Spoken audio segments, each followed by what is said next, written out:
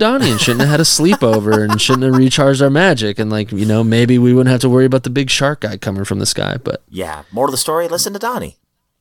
Moral of the story, listen to Donnie sometimes. Sometimes. Yeah, not all the time. Sometimes. But sometimes.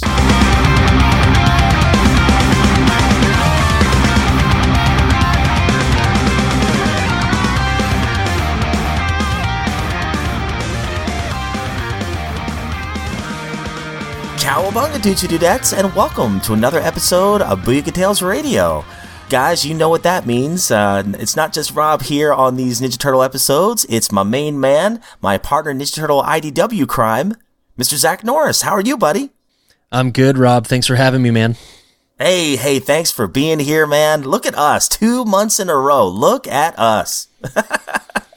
We can't be stopped.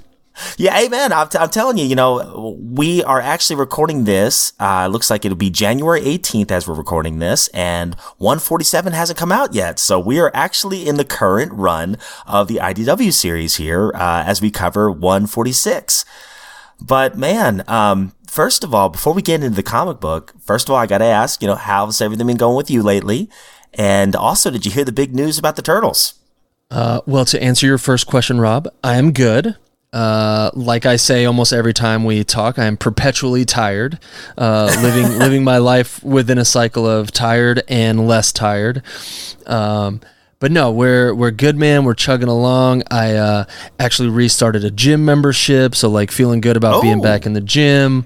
Nice. Much like yourself, or at least like yourself a while ago, Ronan and I both got skateboards recently, so been doing a little bit of skateboarding. And life is good, man. We're good. Wife is good. Son is good. I'm good. And then to answer your second question, I have heard the big news. And Rob, although it is bittersweet because all things must come to an end, and you and I could talk all day about how we'll miss Sophie Campbell's run and how we'll miss, the idea of like a big crazy ongoing Turtles book. I am incredibly excited about Jason Aaron taking over writing duties and relaunching IDW's Ninja Turtle series. I absolutely love a lot, not all, but a lot of Jason Aaron's books. He is one of my favorite comic book writers. He is, in around 2014, 2015, he's one of the reasons that I got like deeper into comics, kind of expanded my taste of comics, expanded my horizons, if you will, with a book called Southern Bastards, which you should read if you've not read, Rob. It's a crime noir that is set in the South that's about a football coach who uses his clout and kind of local politics as this like superstar high school football coach to run an organized crime ring.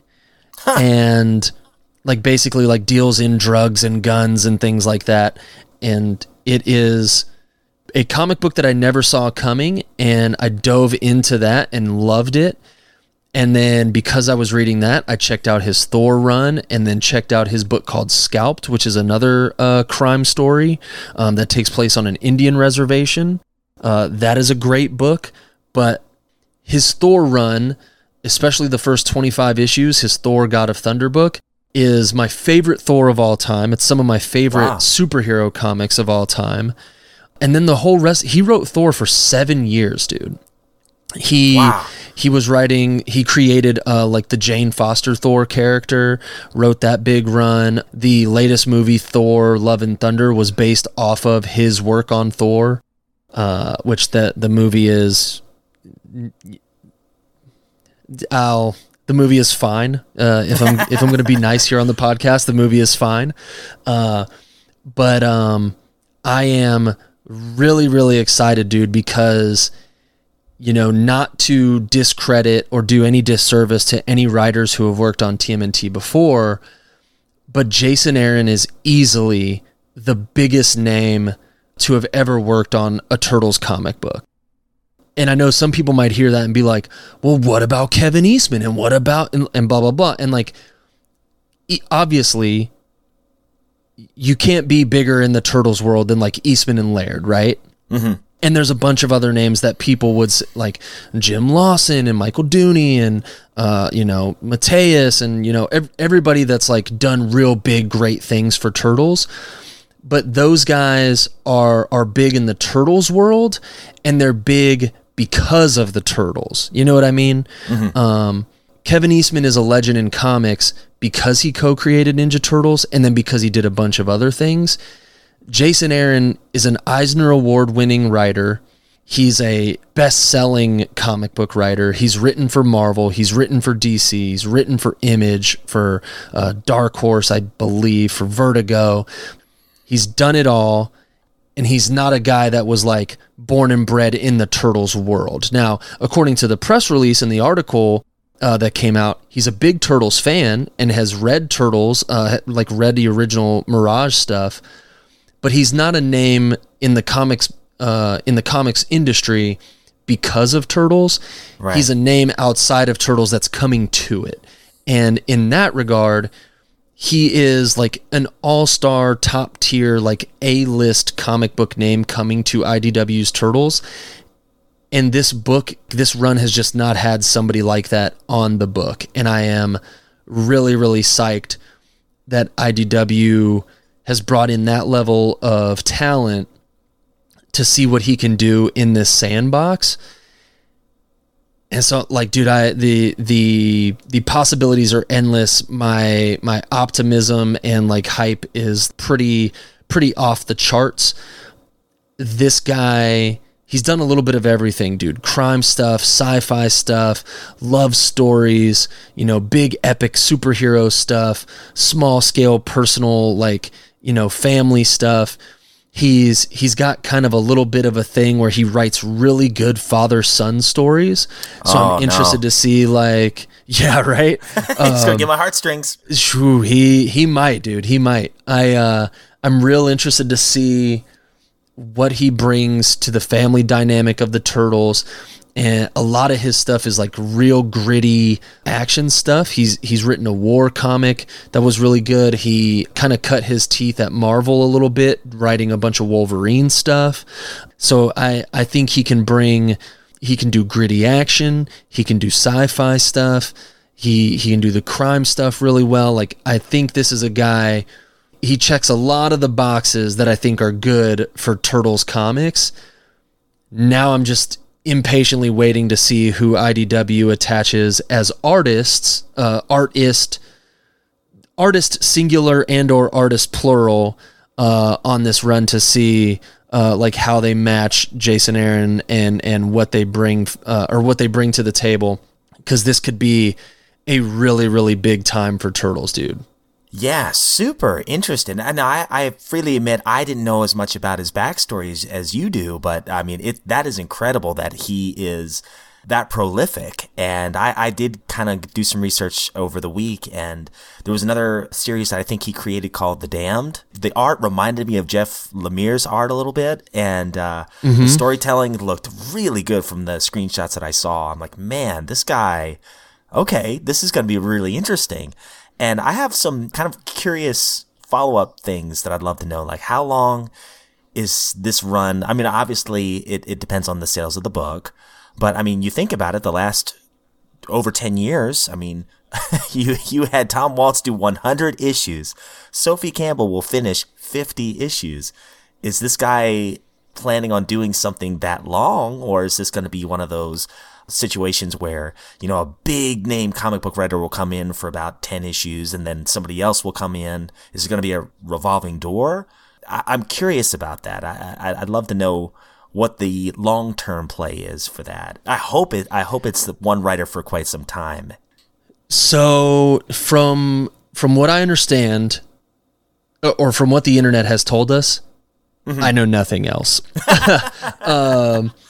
The announcement for him was, I mean, we basically got, in the last couple months, we got two kind of big news drops, right? One was that, hey, Sophie Campbell's run is ending at 150, and not only is her run ending, but the book is kind of coming to a quote-unquote soft ending.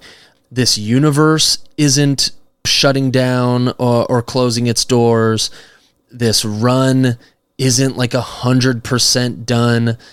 And I think it's going to be kind of like what you and I have speculated about before, dude, where we've hit 150 and now they're going to do a soft reboot / relaunch where we're going to get a new number one that will be almost like Marvel and DC do these things called legacy numberings, right, where they will restart, say like they'll restart Wonder Woman and they'll be like, hey, here's Wonder Woman number 1. But really in legacy numbering, it's like Wonder Woman 801. Right, exactly. And so I could totally see IDW doing something like that, where they're relaunching with a new number 1, with a new writer, a new artist, but somewhere on the cover or somewhere on the inside, the legacy numbering of this will be TMNT 151. Right. And so for guys like you and I and longtime readers, we know like, hey, this is still the same universe, still the same like big overall run. It's just technically like it's kind of a new volume, but you know, like there's all kinds of things that publishers do nowadays to like differentiate this stuff. A lot of it is a mess, but I can totally see them because of the level of talent with, you know, Jason Aaron, because they're starting a new kind of era, if you will. I could absolutely see them going, hey, this is going to be a new number 1, but it's technically Turtles 151. And as far as how long he'll be around, I don't think IDW is going to shell out the kind of money for Jason Aaron, no pun intended, to have him just show up and do like a mini series and then bounce. I think they've probably worked out something where I'd imagine he's looking at 12 issues, maybe 24 issues, and they'll play it from there. I got you. If he writes 12 issues and things are going well, the book is selling well, people are responding to it well, he stays on and keeps going. If not, maybe he, you know, passes the torch to somebody else and they, you know, they pick up things and go from where he left off. But I would imagine with the deal that probably had to take place and the amount of what seems like the amount of energy that IDW is putting into this on the back end, I could see them trying to go for something long term. And I hope so. Like, I hope he gets the breathing room that like Sophie had. And I definitely don't expect this guy to be on Turtles for 10 years like Tom Waltz. And I maybe don't even expect him to be on for, you know, 3+ years like Sophie, but I definitely don't see it being anything shorter than at least 1 year, you know, 12 issues, maybe an annual, maybe. I could absolutely see them doing, remember how they do like the micro series, like the Leo one shot, the Mikey one shot, I could see us getting like a new batch of those to kind of kick off this new era. We're about to get the source book issues. So like, you know, IDW again is like doing some work to kind of like refresh the old fans, but also give like some info to newer fans. Cause dude, I've already had 3 people at the shop tell me like, they're now interested in Turtles because this guy's writing it. You know, Jason Aaron was exclusive to Marvel for a long time. I don't know exactly how long, but he kind of got a big break with Marvel and then signed an exclusive deal for them. And so he could only do Marvel stuff or creator-owned stuff. And just recently last year, he stepped away from Marvel on amicable terms. Like, he's cool with them. Wasn't any drama or anything. But he's now written 2 books for DC already. He did his first Batman work. He just started a run on Action Comics. So the guy is in a very interesting kind of transitional phase of his career where he's stepping away from Marvel and stepping into the bigger comic book sandbox, getting to play with other like legendary comic book characters.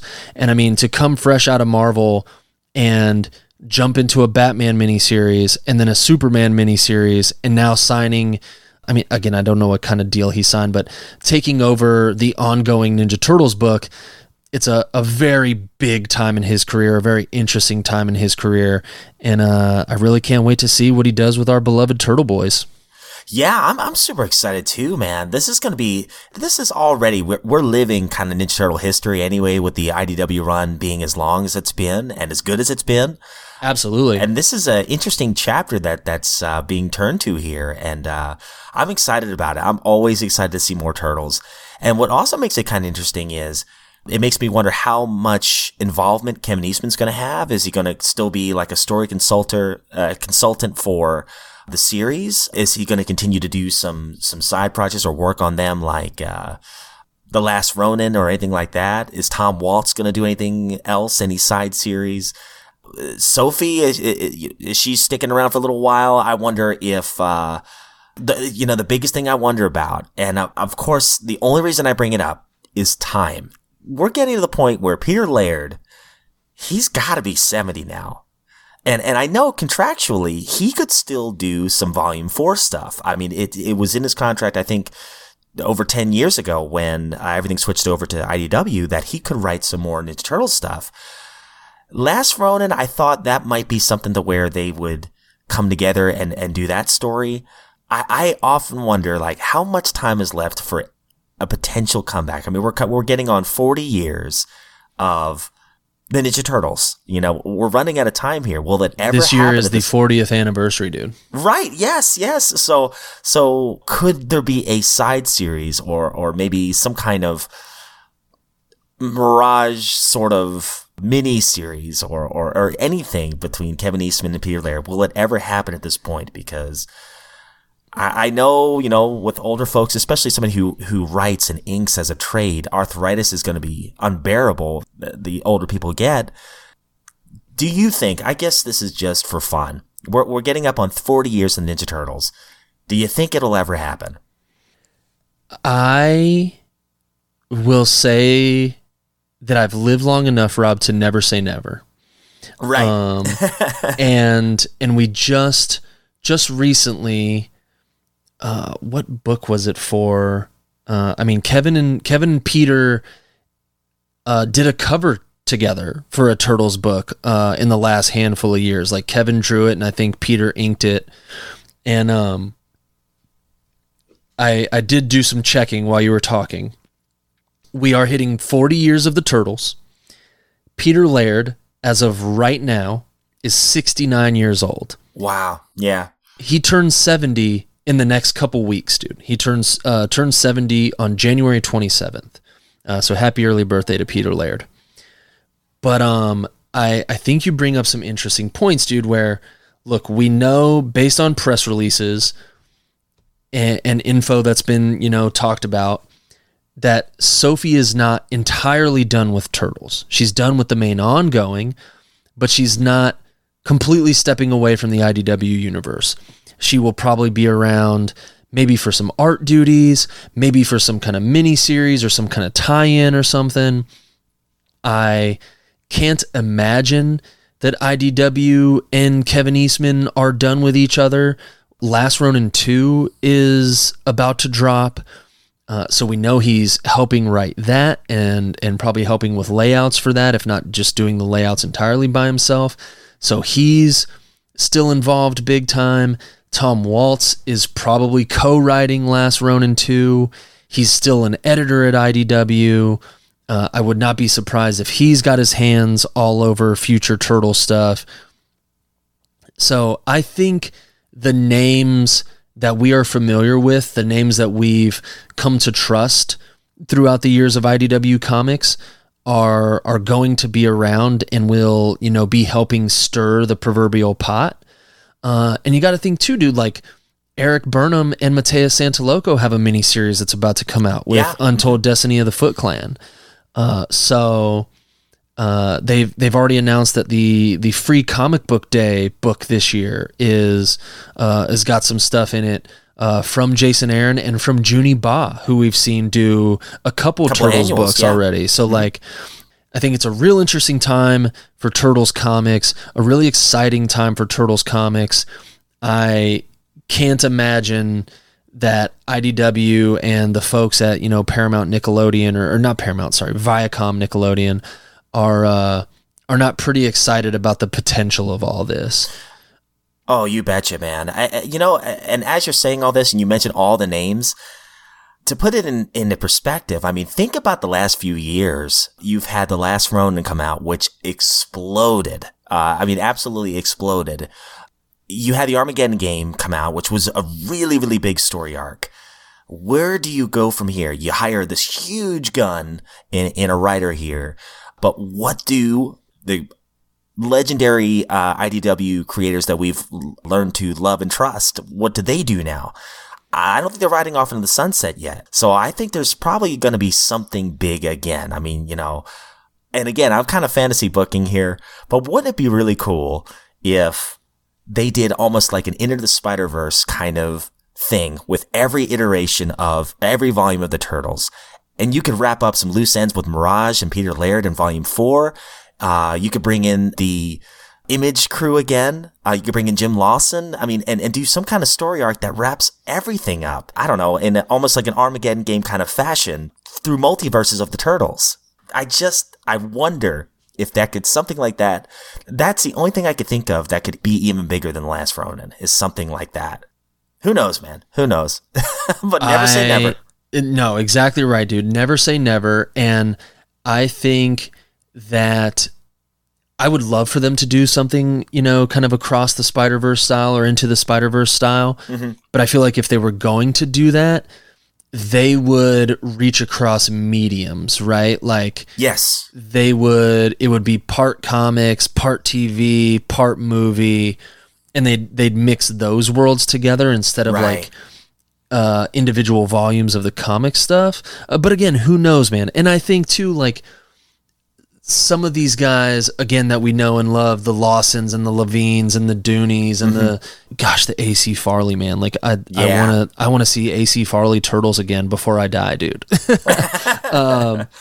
Those are some of my favorite old school Turtles. And I think like there's plenty of room for those guys to do variant covers or to come in and do some kind of one shot. Like, I would love for there to be another series, like I mentioned before, like the micro series where it's like, dude, give me a Donnie micro series that, helps launch this new era, written by, whether it's, Jason Aaron or somebody who's written Turtles before, but that is illustrated by like an old school Turtles artist. Mm-hmm. Now, again, I think that's maybe a little unlikely because I'd imagine that IDW and Viacom are probably trying to use this as a chance to step into the future and to look forward and to kind of expand, if you will, or heighten, if you will, the Turtles comics brand, air quotes around the word brand. Right now, the Ninja Turtles brand itself is way, way, way, way up there. Like, we're on the moon right now with Turtles, dude. Like, everybody loved Mutant Mayhem. All the toys and merchandise made like $1 billion this year. Like, Turtle stuff is moving. NECA, Super 7, Playmates, comics, movies, blah, blah, blah. Like, we're crushing it right now. Turtles fans are super, super blessed. So with all that, with everything kind of being, eyes on the prize and, hey, we're doing really good, I think that they're going to try to raise the, what's the word I'm looking for? Like, raise the status, if you will, of the Turtles comics. And getting somebody like Jason Aaron, I feel like, is a big step in that direction. And I'd imagine that once they get around to announcing artists, I think we're going to see artists that do the same thing. Like, they might not all be A-list names, or whoever's writing them, whoever's illustrating the main ongoing might not be an A-list name, because I know there's only so much money, and for writers and artists, there's only so much time. Mm-hmm. I think, again, dude, that they're going to want this to feel as big as it could feel. And the way you do that is you get names that people trust, you get names that people enjoy, and you shoot for the moon. Yeah. And I think IDW and Viacom, even in the last couple of years, man, with like their variant program expanding and getting some of the names that they've got for variant covers. They've had a lot of, if not A-list names, like really, really popular names in comics do variant covers in the last couple years, as to where before that, they would not really do anything like that. Like, there's a variant cover for 147 or 148, dude, I can't remember which one it is, by a guy named James Herron, who is like one of the most popular comic artists in the game right now. Having variant covers by Daniel Warren Johnson for like the Turtle Stranger Things and Turtle Street Fighter. Daniel Warren Johnson is maybe the hottest comic creator in comics right now. His Transformers book is crushing it. His last creator-owned book crushed it. Like they're aiming for, for more popular names, and I think Turtles has this real cool possibility, or this real cool kind of like opportunity to bridge the things we're talking about, like stepping into the future and getting names that are popular right now, bridging that gap between talent like that and the talent who made the Turtles what they are. Right. That's why I could see, it going both ways, it being bigger than it's ever been with a new writer, and at the same time, a lot of the folks like Sophie Campbell, the fans that ended up being creators as well, that might do something else. I could just see, that team finding a way to include some others that have been wanting to be part of the book or come back to the book for quite some time, doing that during the same time. Because, again, there is that time factor too. I see the Turtles, like you said, the brand just getting bigger and bigger. And right now they're striking while the iron's hot. Absolutely. And maybe getting it to that next level. But also I see an aging Peter Laird, and I mean, I also see a Jim Lawson that would love to create some more Turtle stories, and could there be both coming up soon? I don't know. I think so. I mean, dude, I'm sure like, Eastman's not as old as Laird is, but I mean, I bet Eastman's kind of, feeling it as well, dude. He's riding high on the success of Last Ronin and stuff. Got to step away at some point, and like, why not? Eastman's got an opportunity right now to like walk away from the game while he's on top, instead of like fizzling out or burning out. Yeah. Mm-hmm. As far as getting Jason Aaron on Turtles, props to whoever made that happen at IDW and Viacom. I think it's a step in the right direction.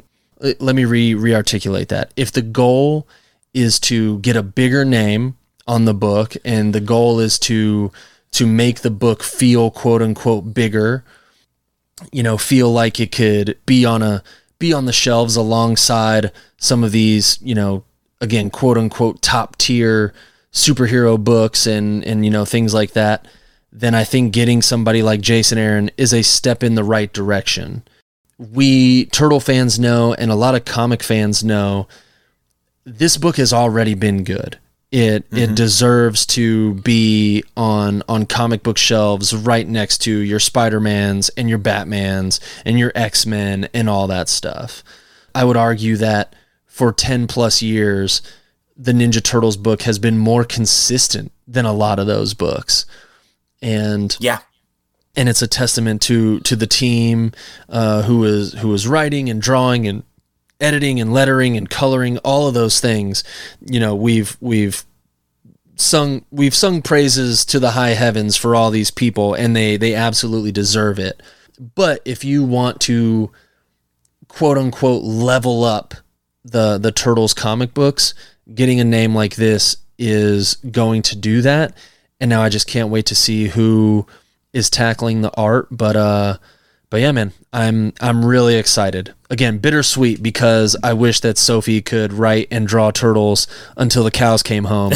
But but I'm excited that if she's got to walk away, getting somebody like Jason Aaron is really, really dope. That's awesome, man. And just like you said, 2 writers and a handful of artists, and the Teenage Mutant Ninja Turtles comic books for this IDW run has been, I don't want to speak for you, but I think you and I are very, very similar. It has been by far my favorite run of the Ninja Turtles. I mean, it has been a legendary run.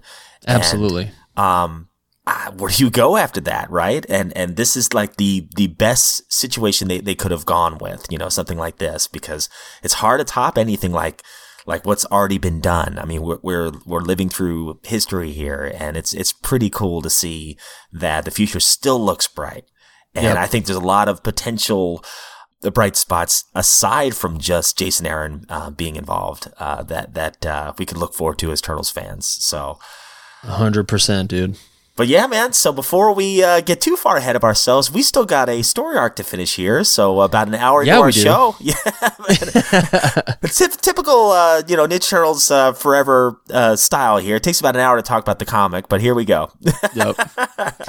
What can we say other than I've joked with this before that we are consistently inconsistent and we are inconsistently consistent. Amen to that. Amen to that. And somehow, guys, you still listen, and we thank you so much. We love you guys. Yeah, seriously. Yeah.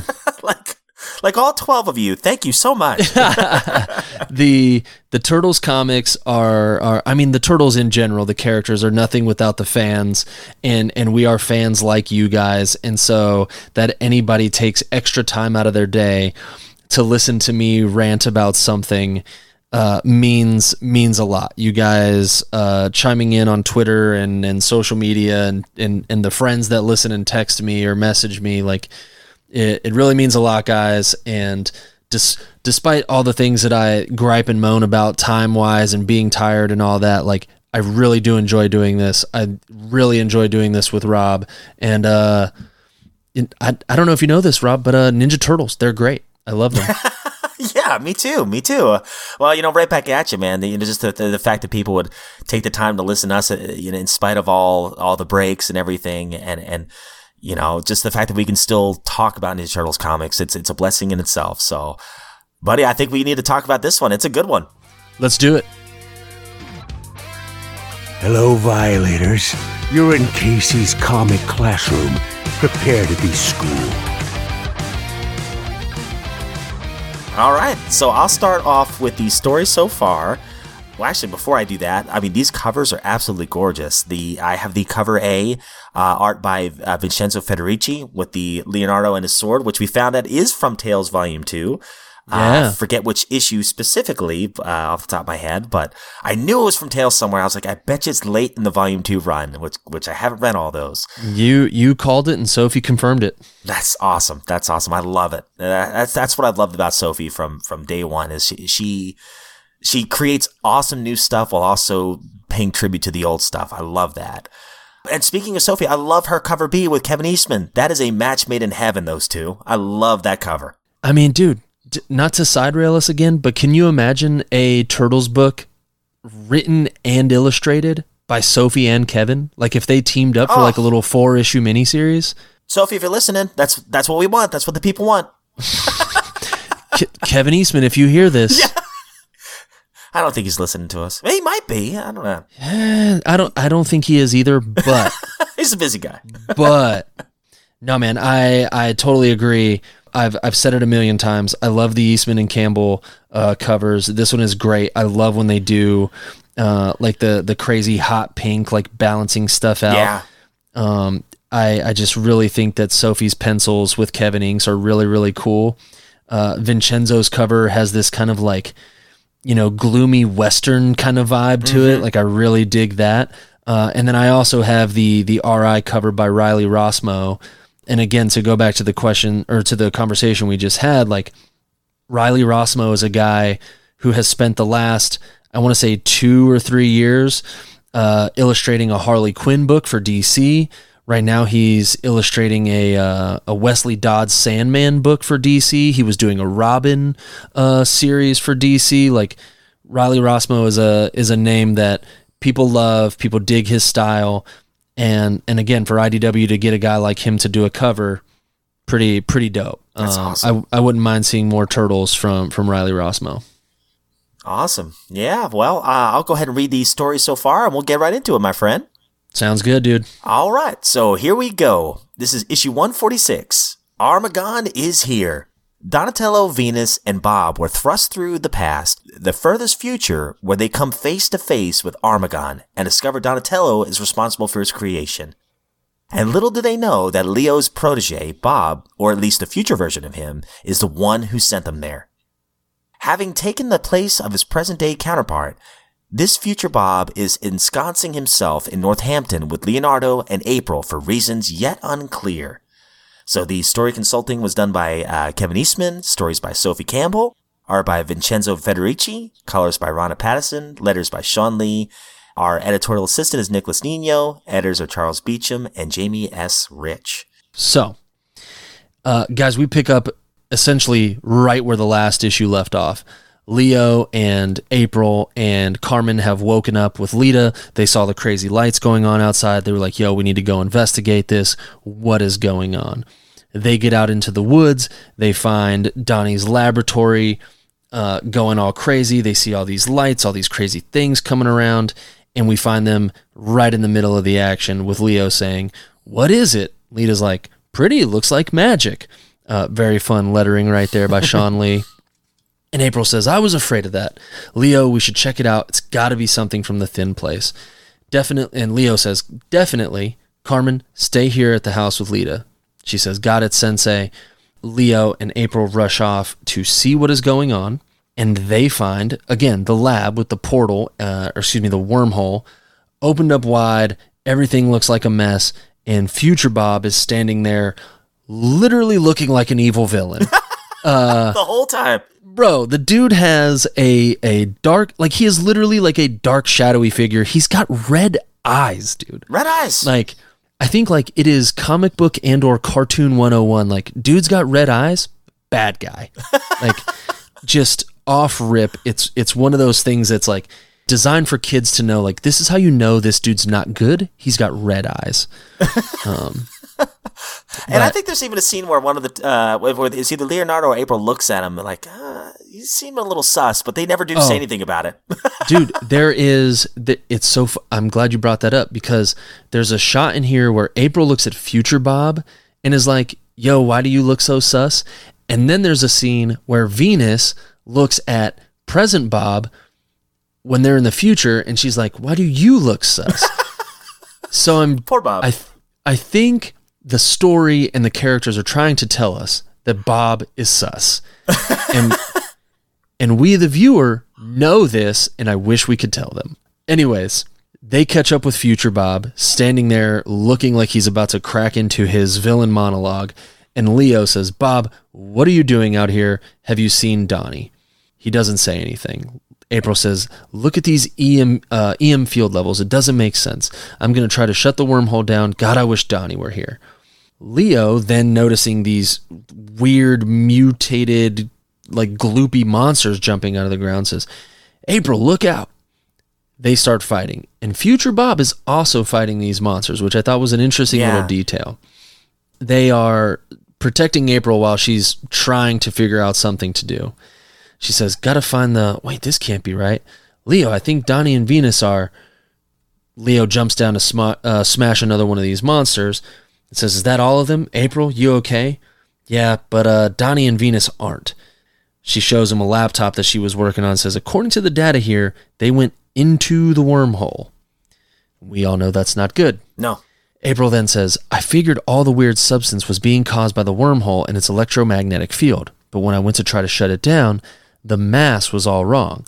The readings show 3 biosignatures. 2 of them have to be Donnie and Venus. Leo says, 3? Are you sure? How do we get them out? April sighs. I don't know. That was Don and Venus's department. I don't know a thing about the magical aspect of all this. And then here you go. She looks at future Bob, whose eyes are now not red. At least in that panel, they're not. Oh, yeah. The next page over, they are red. But in this panel, they're not red. And April looks at him like, this dude is sketchy. She says, I'm just the computer tech person. I know about bioengineering and tissue diagnostics. I flunked quantum field theory. Leo says, April, don't fall apart on me. You're the only one here who knows anything about this stuff. Come on, let's get back to the house. We need to be ready in case more of those creatures show up.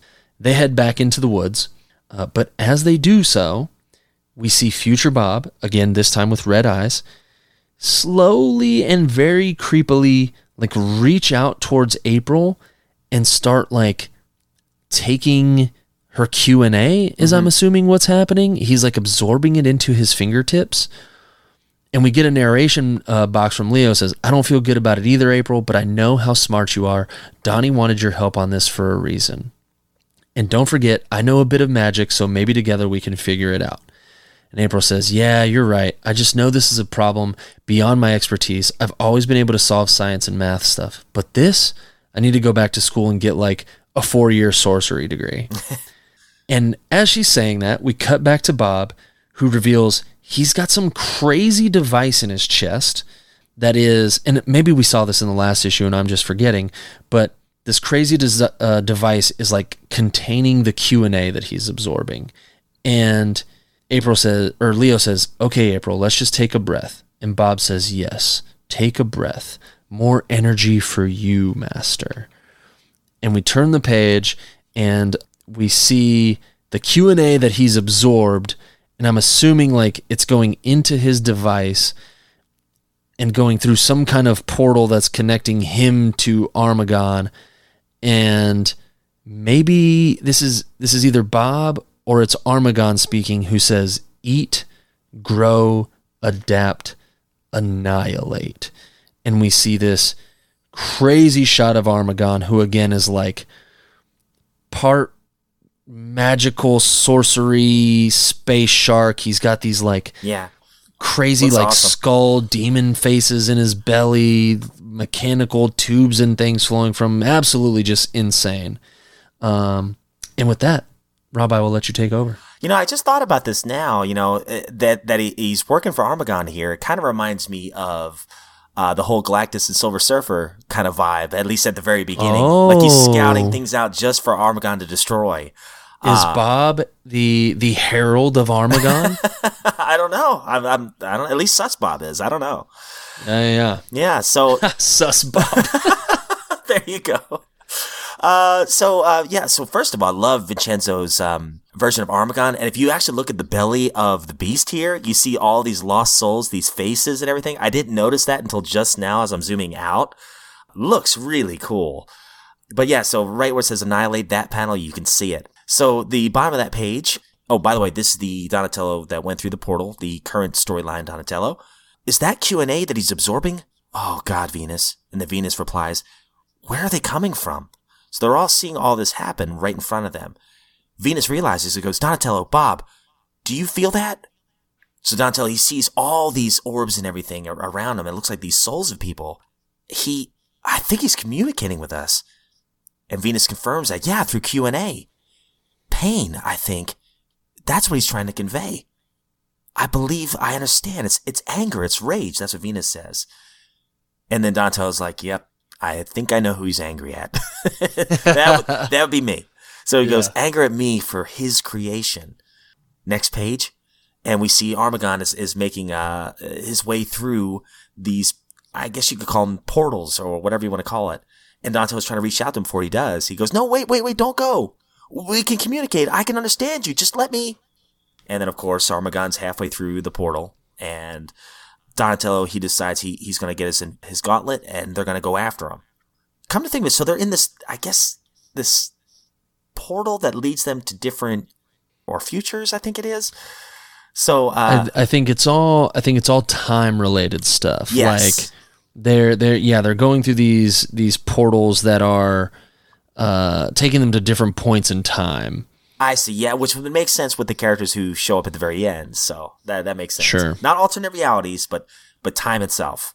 So Venus, she goes, do you think you can truly communicate with a thing like that, Donatello?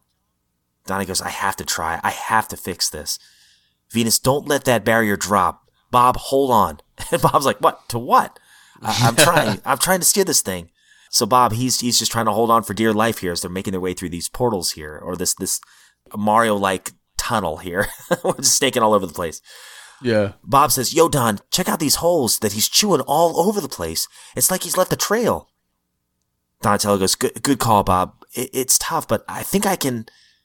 But unfortunately, they end up losing him and falling down one of the tunnels here that spits them out in this portal of this barren wasteland, which is what is referenced in the cover with Vincenzo's cover. So they fall onto the desert, and Donatello goes, Venus, are you all right? Here. Venus says, yes, just spent. That spell really took a lot out of me. So Donatello's carrying Venus. They don't know where they are, where they're going. And he says, Venus, this looks similar to the future time period that we visited, doesn't it?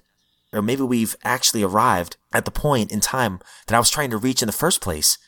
Maybe the experiment did work. But who was the hooded figure in the grove? Another time travel, maybe? But I have no idea what they were doing. Sus Bob. Yeah, absolutely. That's his name. So poor Venus, she's in pretty sorry shape here. But Donatello goes, where and when do you think Armagon is going? The anger he felt toward me, why didn't he just take me out right then and there if he hates me so much? We were all helpless against him. Which, that's what made me think, why is he...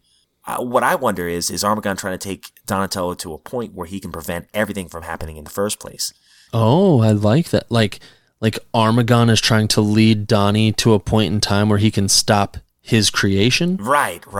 Oh, okay.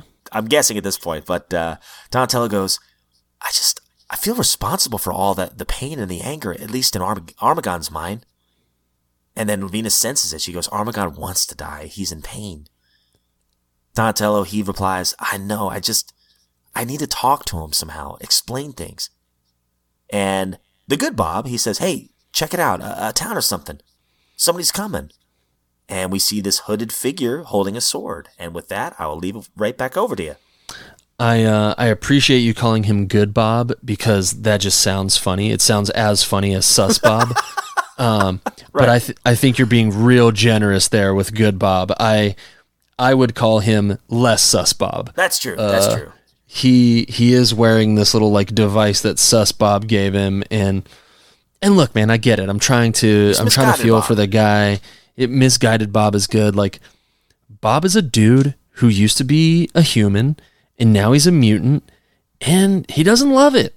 He's not used to being a mutant. He's used to being a dude, and he wants to go back to being a dude. And like, I can feel that in a way. Like, I used to be spry and athletic and like 20 pounds lighter. And you know what, Rob? I wish I was 20 pounds lighter again. So maybe there's a sus Zach out there somewhere that's going to like give me a watch that will make me go back in time and be 20 pounds lighter. I'm waiting to find him. Oh, well, I think he already came back because you were kind of roboting out at the beginning of the show, but did you say that you started skating again? Oh, I did, dude. Ronan and I both have skateboards. I'm skateboarding, and I got a gym membership. I've gone to the gym a few times this week, so. Oh, well, see, it's happening. Maybe Susak came by and said, hey, man. He came by and I didn't even realize it. Yeah, like a thief in the night, man, I'm telling you. All right, man. So we get future Leo here, future barren wasteland desert Leo, Jedi Leo. Says, Venus and Bob, you must be from the past. It's so good to see all of you again. Donnie says, Leo, what happened? This isn't anything like what we saw of Big Lita's future. Where is everyone? Leo says, the village hasn't been like that in a long time. The Splinter Clan drifted apart over the years. You know how it goes. Just a few of us stuck it out. Raph and Umeko had a falling out. No one's seen him or Pepperoni since. Jenny and Sheena went off to live by themselves and start a family of their own, and Mikey he went out into the wasteland one day and no one's heard from him since either. We all used to communicate through our Gofu talismans from time to time, but it's been silent for years. And again, man, like, I love the idea that the biggest struggle or the biggest thing to overcome or the biggest hurdle for the turtles is keeping the family together. Right. There's been numerous things in Turtles history, but like just in this IDW run alone, there's been a couple things where like a possible future has sprouted up. And for the Turtles, the worst part of that future is them not being together. Is that something that occurs like breaks them apart, right?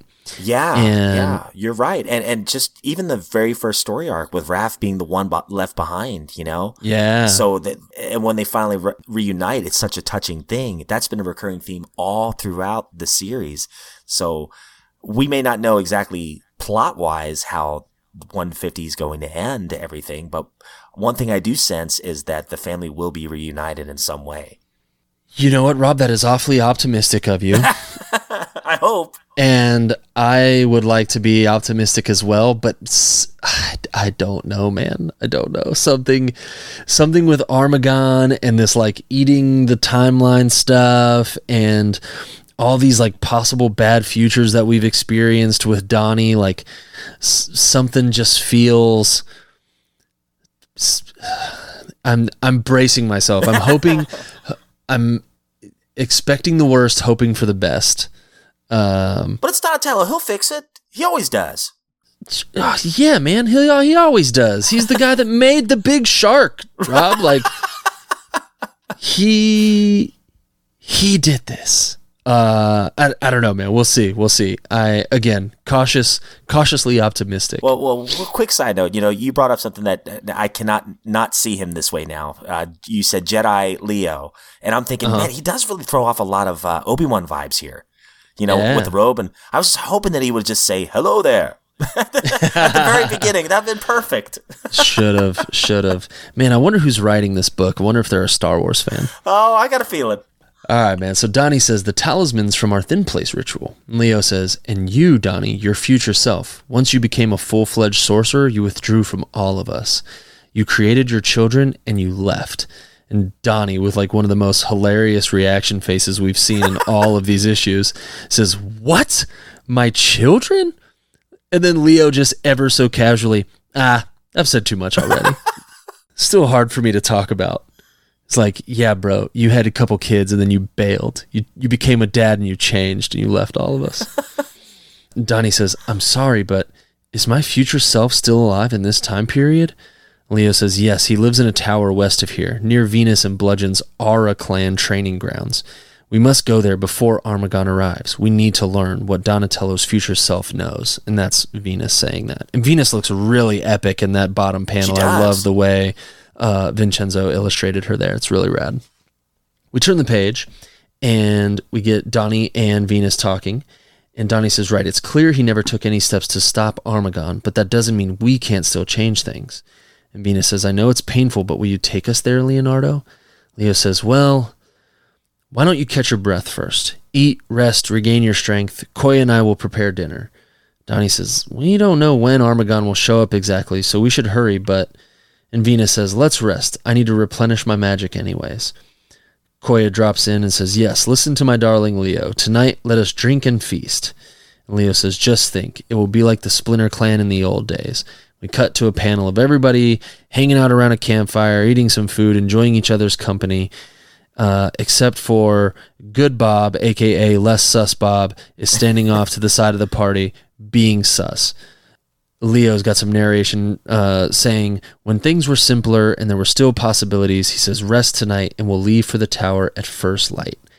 And now, this part, kind of, I don't know how you felt about this, Rob. This obviously didn't ruin the book or anything for me, but it's like, Donnie says, hey, maybe we shouldn't wait because we don't know when Armagon's going to get here. We should be on top of this. And I get that Venus is like, oh, well, I need to rest and like, recharge my magic. And Leo's like, yeah, rest your bones, let's eat some food. But they're literally like worried that Armagon is going to show up and they're not prepared.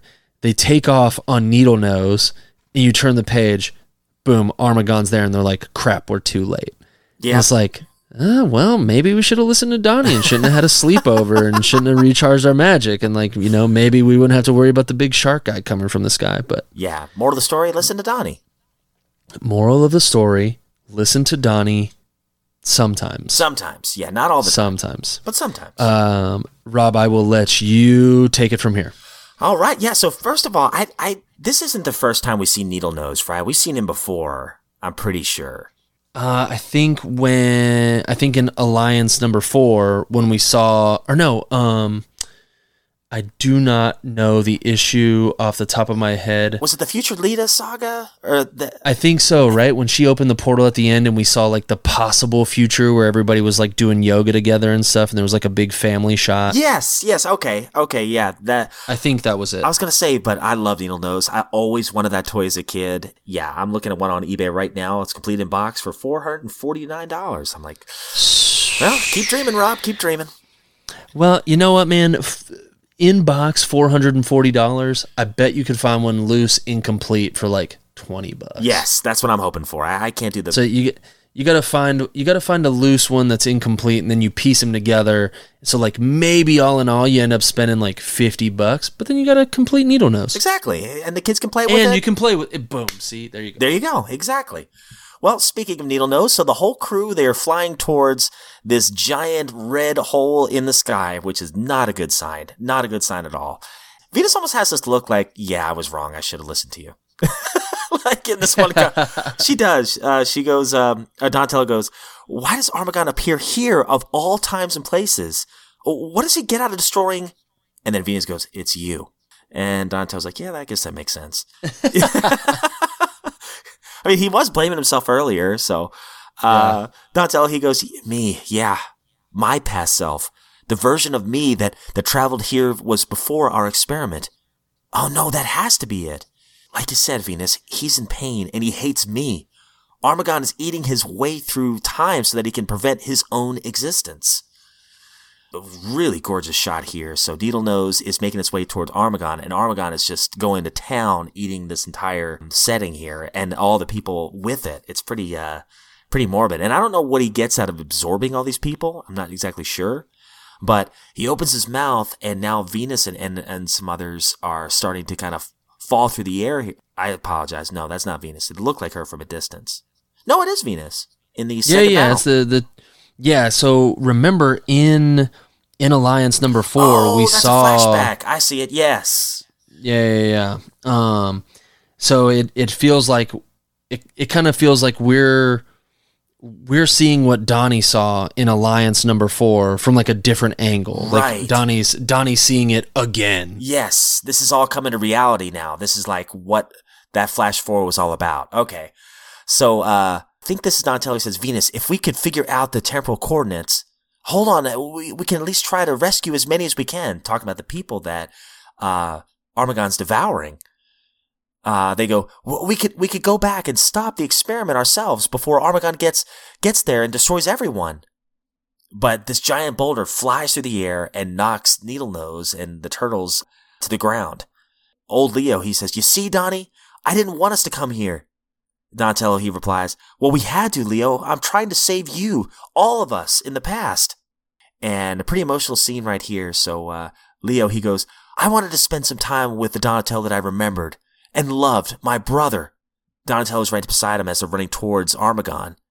Leo goes, before you had to go fixing everything with your magic. I think that's Donatello there. Yeah, he goes, I'm sorry I didn't. And Leo goes, it doesn't matter now, just run. And Donatello, he looks back with tears in his eyes and goes, wait, Leo, what are you doing? And grabs his sword. And he says, like you said, Donnie. And I'll leave that page to you, man. It's a good scene. Yeah, this was rereading this earlier. I was like, man, this is the good stuff. Feels like big action. And even though like we're seeing these two brothers from two different parts in time who technically like don't really know each other, anymore, but they're still just like, they're brothers and they know it and you feel it. And when it comes down to it, like you still love your family and you try to protect them. And so Leo says, like you said, Donnie, you're saving us in the past. So don't worry about me. And Donnie says, Leo, don't. And Leo throws him his Gofu talisman. And then he jumps at Armagon with his futuristic Tron lightsaber sword in like a blaze of glory as Donnie and Good Bob and Venus look on. He goes flying into Armagon's mouth as Donnie says, I'm sorry, Leo. And then behind them, we get some sound effects, and a big blue portal is opening up, and we get an epic kind of arrival scene of Raph, Lita, and Renette herself. So the time travel stuff is fully on and popping when Renette shows up. Yeah. So I am obviously end of the issue, cliffhanger here. Lita is reaching out with like a helping hand, but I love that Renette looks cheery and Lita looks, cheery and kind of optimistic, and then there's like old man Raph there, who doesn't really look that happy about he's stoic, anything. Yeah. yeah. But yeah, man, that's the end of the issue. Yeah, the ending gives me a vibe that things are going to be okay, because like future Lita warned. I think it was Donatello, or it was one of the turtles, or maybe all of them. Beware of Bob. I remember that, and Carmen too. I think she said, or be on the lookout for them. And yeah, she told Leo to be on the lookout for Bob and Carmen. Yes. And I remember at the time we were like, "What?" Now it all makes sense. And here she looks comforted, like it's going to be okay. So this tells me there might be a possible resolution here that doesn't end in everyone dying, or doesn't end with Armagon destroying everything. So yeah, this makes me think that, Lita knew this was going to happen all along. Again, it's just one shot, but it's got a comforting vibe to me. And Raph always kind of looks, he's always got a grimace. So maybe that's his happy face. Yeah. He's perpetually grumpy. Exactly. Especially old man Raph here. So what did you think, man? Did you like this issue? I really like this issue, dude. I think Sophie's building us up, building the end of this story up, going to take us on an epic journey. We still got 47. 47 is out in like a week or two. Mm-hmm. 48, 49, 50. Still crazy to think we still got 4 more issues, and 150 is going to be oversized. Yeah. It's gonna be like twice the size. So now that 150 cover, I don't know if it was even the cover. I saw something. It might have even been in the collection that I'm looking at right now. It was like a preview cover of, I don't even know where I saw it, but it was basically every single character that you could think of that was in the IDW series for those 150 issues, all cram packed into one giant image. And it looked like it might have been Sophie Campbell's artwork. I'm not positive on that. It's not. It's not. Okay. But that cover was gorgeous. I loved it. I really like that cover too. And it is by a gentleman named Jesse Lonergan. Oh, wow. Who is kind of like an up-and-coming name in comics right now. He illustrated a book that Mike Mignola wrote. Jesse illustrated it. It's called like Madame Hyperborea, or now I feel like a dork for not knowing it. But he's done some creator-owned stuff. Like he's written his own kind of short stories and illustrated them. He's done some art for other stories. He actually did a Turtles variant a couple issues ago. I don't know if you saw the one, Rob, where like they are like the turtles are in like a maze on the front of the cover. Like it's this big maze shot, and the turtles are like kind of small on it. He did that. Oh, cool. And he's got a book actually coming out that I'm really excited about. That somebody else is writing it. He's illustrating it. It's called Man's Best. And it's about these 2 dogs and a cat in space who are trying to save their owners after like something goes wrong on a space station. But Jesse Lonergan's got a real cool art style, and he's somebody. And also, pardon me, I'm assuming that Jesse Lonergan is a man. I'm not 100% sure.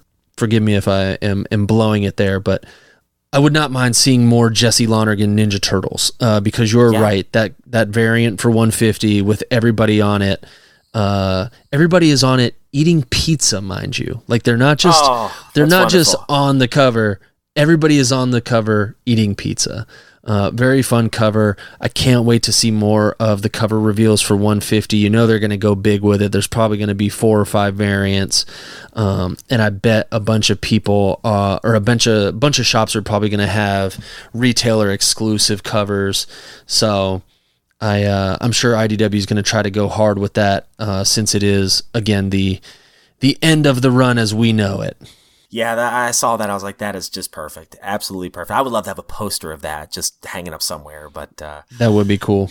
Yeah, and I really I like the storyline. That I love the idea. It's like we said in the last episode. This is a way to do some resetting, and this is a way to also do some reuniting as well, with the turtles kind of being torn apart in so many ways. And even in the present storyline, they're going their separate ways. So I have a feeling, again, maybe this is optimistic of me, but I have a feeling that we're heading towards a positive reuniting direction. But this was another great piece in the puzzle. I really enjoyed this. And it's interesting that Armagon, he wants to die. You think of him just as this one-dimensional, like, destructive monster, but it sounds like he just wants an end to his pain. And that's a cool spin on a character that has been part of Turtles lore for a long time.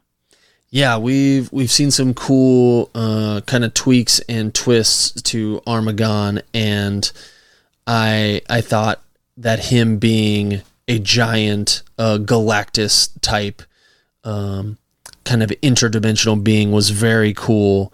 And you're right, man, like him doing this because he just wants an end to things, again, makes me wonder, like, what the end game is. Like, what if his goal is to just eat time and existence so that it doesn't I don't think that can be the end for him, because he operates kind of within and outside of time and space, right? Mm-hmm. Like he can kind of like chomp through and like open these portals up or whatever. So I think it's more likely that his goal is he wants to eat whatever point in time he believes made him this thing he is. And he believes that that's Donnie. And I mean, we've seen that that's Donnie. Like he did whatever he did that made Armagon into what he is now. So it feels like Armagon's goal is eat time and space until I undo what made me this way. Yeah. And it doesn't matter what he's chomping before or after or in between. He just wants to undo the thing that made him this big monster. Right, and that's why he hasn't killed Donatello yet, Yeah. He's keeping him alive for some reason, because Donatello calls that out later. He's like, wait a minute, if he wanted to destroy us, he would have done it. We were exposed. He could have easily have done that. But for some reason, he hasn't. And I think it's because he needs Donatello to fix whatever problem he created. Yeah, maybe it's that, or maybe it's, one of those kind of wonky time travel things where it's like, because again, like Armagon is operating outside of time and space. Donnie with his gauntlet and his magic is operating outside of time and space. So I wonder if it's a matter of Armagon eats Donnie outside of time and space, then nothing is changed. Right. He's got to find the right point in time to get rid of Donnie or to stop Donnie from doing what he's doing. And so it feels like they both know what they've got to do, and it's going to be a race to see who can do it. Armagon is trying to find the place where Donnie made him and just eat it out of time and existence. Donnie is trying to find that same point in time and change what he did so that he doesn't create Armagon in the process. It's a complete mind bender, isn't it? It time, really is. Dude, time travel stuff is always crazy. I'm really interested to see how Sophie pulls it off. I don't think that Sophie and the team at IDW would jump into a time travel arc to end the run if they didn't know exactly what they wanted to do with it, right? Right, yes. So I think the book is in safe hands. I think this ending is in safe hands, and I can't wait to see how the rest of this journey goes. If I've learned anything in 46 issues, it's that I can trust Sophie Campbell to tell me a good story, a good character-driven story. So I'm excited to see it. Awesome. Well, you and me both, my friend. Well, guys, we thank you so much for listening. It was a ball to do this, and we'll be jumping right back on the horn here to cover 147 here in a little bit. It's going to be coming out in, about a week or two? As of recording, it's the 18th, and I want to say I got a notification on my phone that it was coming up in the next week, I believe, maybe. Let's see, Tmnt 147. When are you out? Oh, gosh. Rob, it's next week. Next week. So we may be right back here next week or something like that. Yeah. But, probably in a couple weeks we will be talking about these books again. Awesome. Hey, I'm looking forward to it. So real quick, Zach, how can our listeners find your socials, man? My socials are the same as they've ever been, guys. Except no, they're not. I'm lying to you. I did recently change my Instagram and I believe my Twitter. I think I changed both because I was tired of the Zoso thing, and I've been interacting with more people on socials outside of turtle stuff, and so I just didn't want to have this like turtle centric name. You know, one of those things like, and I'm sure you get this, Rob, from certain people in your life where like maybe like your in-laws or, you know, friends at work or whatever, where like you wear a turtle t-shirt and people are just like, oh, turtles are cool. But then you wear another turtle t-shirt and people are like, do you only have Ninja Turtle t-shirts? And then you and then you just become known like you're just a Turtles guy. You know what I mean? Yep, I'm the Turtles guy at work. Yep. Dude, I'm the Turtles guy everywhere, Rob. and I don't have a problem with that because I love the Ninja Turtles, but I don't want that to be the only thing people think of when they think of me.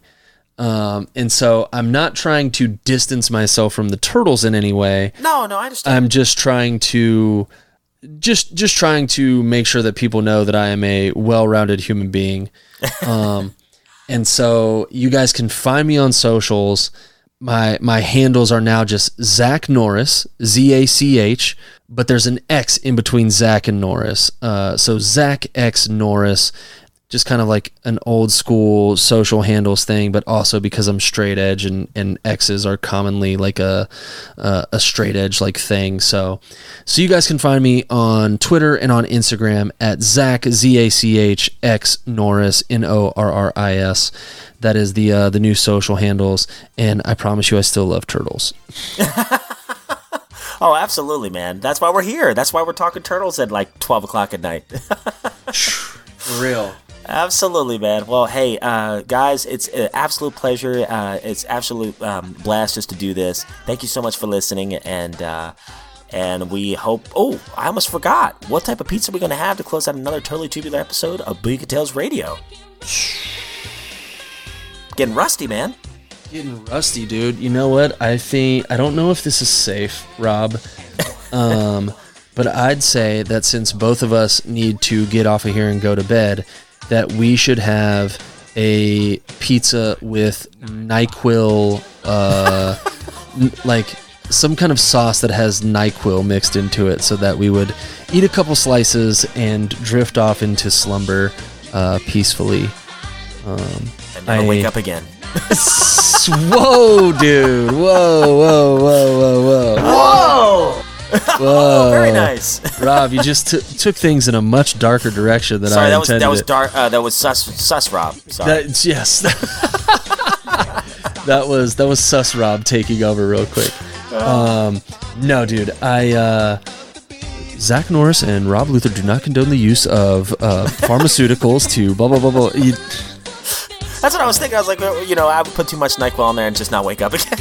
No, we just a good old hearty slice of cheese pizza, dude. It's late. Like let's just slam a slice of cheese pizza into our face and go to bed. That sounds good to me. Classic plain cheese pizza, all to ourselves. To quote Kevin McAllister. All right, well, that sounds great. Well, guys, thank you so much for listening. And on behalf of Zach and myself, we hope you enjoy your friends, hope you enjoy your family, and a mega slice of classic plain cheese pizza. Cowabunga, dudes. Cowabunga! Oh, perfect. Thank you. Got you. It's funny. I turned away from the podcasting device with the button, and when you said cowabunga, dudes, I was like, oh! And I had to like reach over my shoulder to it. That's perfect. Yeah, had to do like a behind the back cowabunga.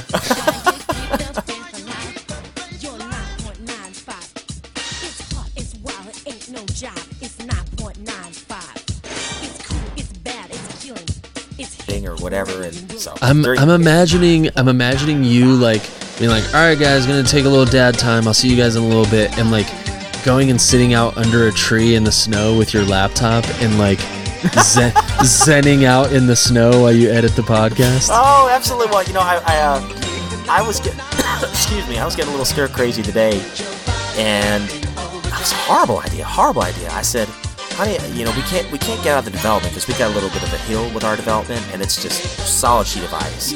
Okay. I said, we're a little low on coffee. You want me to go pick up some coffee and some hot chocolate for the kids? And the Ingles, the grocery store right down from us, it's only like a mile and a half away. But trudging through a mile and a half of snow, and then getting groceries, I had my backpack and everything, 2 bags, and I'm trying to like carry them back home and cross traffic and everything. It was awful. My arms were it wasn't my legs, but because I had to lift the bags up so they weren't dragging foot the snow. Yep. My shoulders were dying. So, Rob, we have officially, with the story you just told me, we have officially crossed into old manhood. That was the proverbial like, well, back in my day, yeah, that's right. We had to walk to school in the snow 2 miles uphill. Like, you just told me that story, Rob. Yeah, jeez. Golly, I want to time travel. We're like 1,000 years old between the two of us.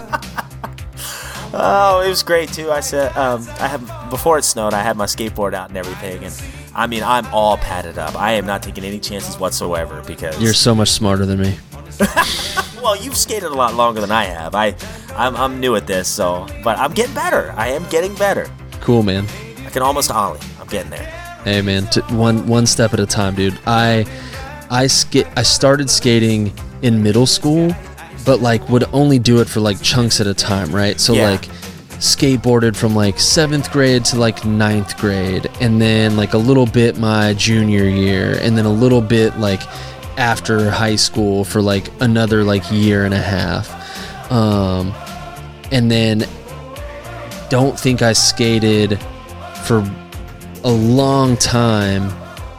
And then when I moved to San Diego, got a job at a place that was a skate shop, and so skateboarded for like a year while I was working there.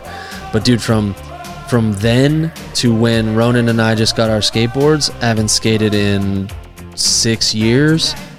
So I'm basically brand new to it as well. Oh, I doubt that, man. I think you're being humble about it. I bet you can still do a kickflip like it's nobody's business. Oh my god! Well, first off, Rob, I could never do a kickflip. I only ever had heel flips. Wow, that's still really good. But secondly, Rob, I'm trying to just get comfortable on the board again, dude. I can barely I can barely push the way I want to. Well, I get it though. I was never really good, but I was able to keep my balance and just kind of ride around with all my friends who were really good. I just wanted to hang out with them, so I bought a board. I actually ended up really enjoying it, and that always kind of sat on the back burner for a long time. And then, like about a year ago, I took it back up. Finally, when I started getting my balance and get a little bit more confidence, I've been starting to practice kicking off my left, like goofy foot stance, and doing some other things. I've gone to a couple skate parks. I'm going up these little bunny slopes and these little ramps. I'm like, okay. Nice, dude, nice. And now I can actually kick the board up, and I try to keep my feet as flat as I can, to land on the board. I'm getting more comfortable, and I think that's come with some more balance. But dude, if with you doing it so much in the past, you're gonna get it. You're gonna pick up on it quick. I hope so, man. I hope so. Definitely feeling pretty rusty, but we'll see. I hear you, man. Well, dude, I won't hold you any longer, man. But I hope you have a great night, and I'd say tell the family I said hi. They never met me, but still, thank them for they know who Talking you are. Turtles. Yeah, and same to you and yours, man. Tell Chris, Beth, and the kids I said hi, and I hope you guys stay warm and have a good weekend. I sure will, man. I've always spoke very highly of you to them, so they're big fans of yours. Well, thanks for lying on my behalf.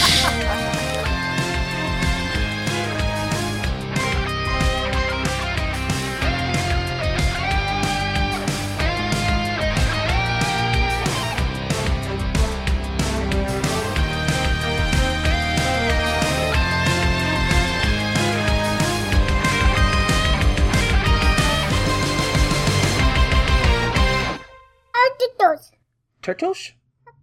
Yep. They go cowa.